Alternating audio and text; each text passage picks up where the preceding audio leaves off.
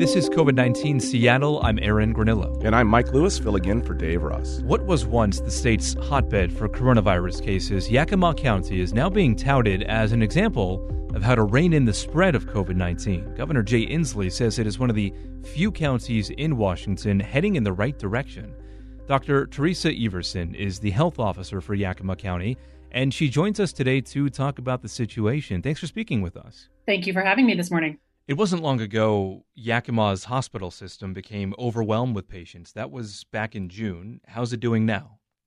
I'm glad to say that we're doing much better. Back in June, we peaked at about 61 cases of COVID-19 across our 3 hospitals. Part of this story is that we used to have 4 hospitals serving our county, but one of our largest hospitals closed in January. And we were already facing a shortage of hospital beds for our county, or certainly a decrease in hospital beds available for our county when the pandemic hit. So when we peaked in June, what we were seeing was we had a number of patients who were needing intensive care. We were needing a number of patients who were needing care from respiratory therapists and a number of nurses and physicians. And while we never ran out of beds, we all talk about hospital capacity as far as bed capacity. What we did run short of was staffing to be able to care for all of these patients. So we ultimately needed to transfer a number of patients out of the county. I believe in a 48-hour period, we had to transfer over 20 patients out of the county because of lack of staffing to care for them.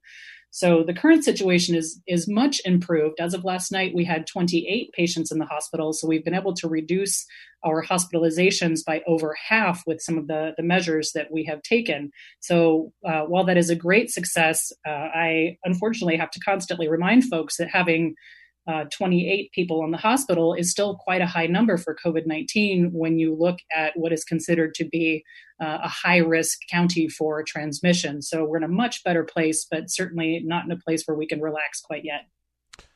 Are you noticing any, from a capacity standpoint, is there any discrepancy between public hospitals and private hospitals? I do know that our hospitals have different sizes, of course. We have 2 smaller hospitals in the Lower Valley. We've got 1 larger hospital that serves the city of Yakima and the surrounding area. And those hospitals are part of different systems that have partnerships with different hospitals in the region. So there are different capacities as far as size, how many patients they can take, how large their intensive care units are. But they also have these relationships for transfers if needed with different counties. Governor Inslee has been saying that more people wearing masks is driving this positive trend.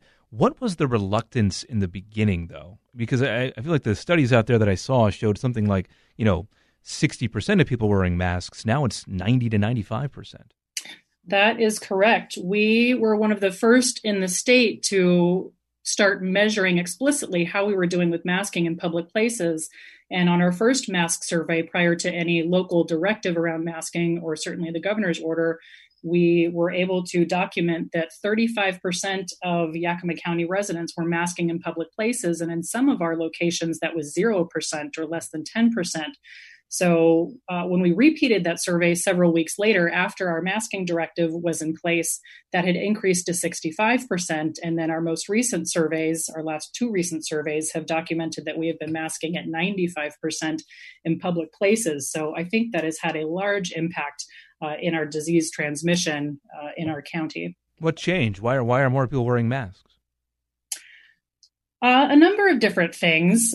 When we discussed at the health district whether or not there was going to be a benefit, or we thought there would be a benefit from doing a masking directive, we decided that when we were going to place the masking directive, that we really needed to partner that with a media campaign, as well as with reaching out to some of our local leaders to get their public support of masking. So I think this coordinated effort to not just make it clear that that was the public health directive, but also make it clear that our local leaders supported that, I think really hit home for folks and turned the tide. What sort of unique challenges does Yakima County have as opposed to other counties in the state of Washington as far as preventing the spread and infection rates? I think the biggest challenge that we have, it's also an asset that we have, is that we have so much essential workforce. at the beginning of the pandemic, when stay-at-home orders went into effect, many counties were able to decrease their traffic, their number of folks leaving the home by close to 40 to 50%.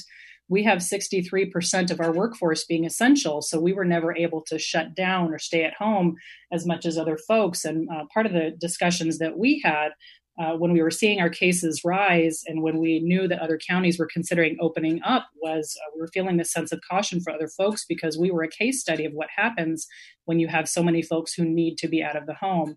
So with that 63% essential workforce, folks were necessarily going out to work and facing exposures outside of the home. And we know the fruit and meat packing plants were the main source of the outbreak at the beginning. How are they now being held accountable? What changes have been made there? Well, I'll start by mentioning that early on, we had the same struggles that many counties had with long-term care outbreaks. That was certainly the first set of outbreaks that we saw were long-term care. And then the next set of outbreaks starting in April, we were seeing in our meat packing, in our large agricultural employers. And what we did early on was to form a team, an assistance team that could go out and could work with all of these large employers on their safety measures to ensure that they were doing everything that they could. And we would go out with a checklist and look at all of the different safety practices they should be taking. But at the same time, we were monitoring for cases and making sure that we could respond very quickly when we did identify cases as far as our recommendations for widespread testing of staff.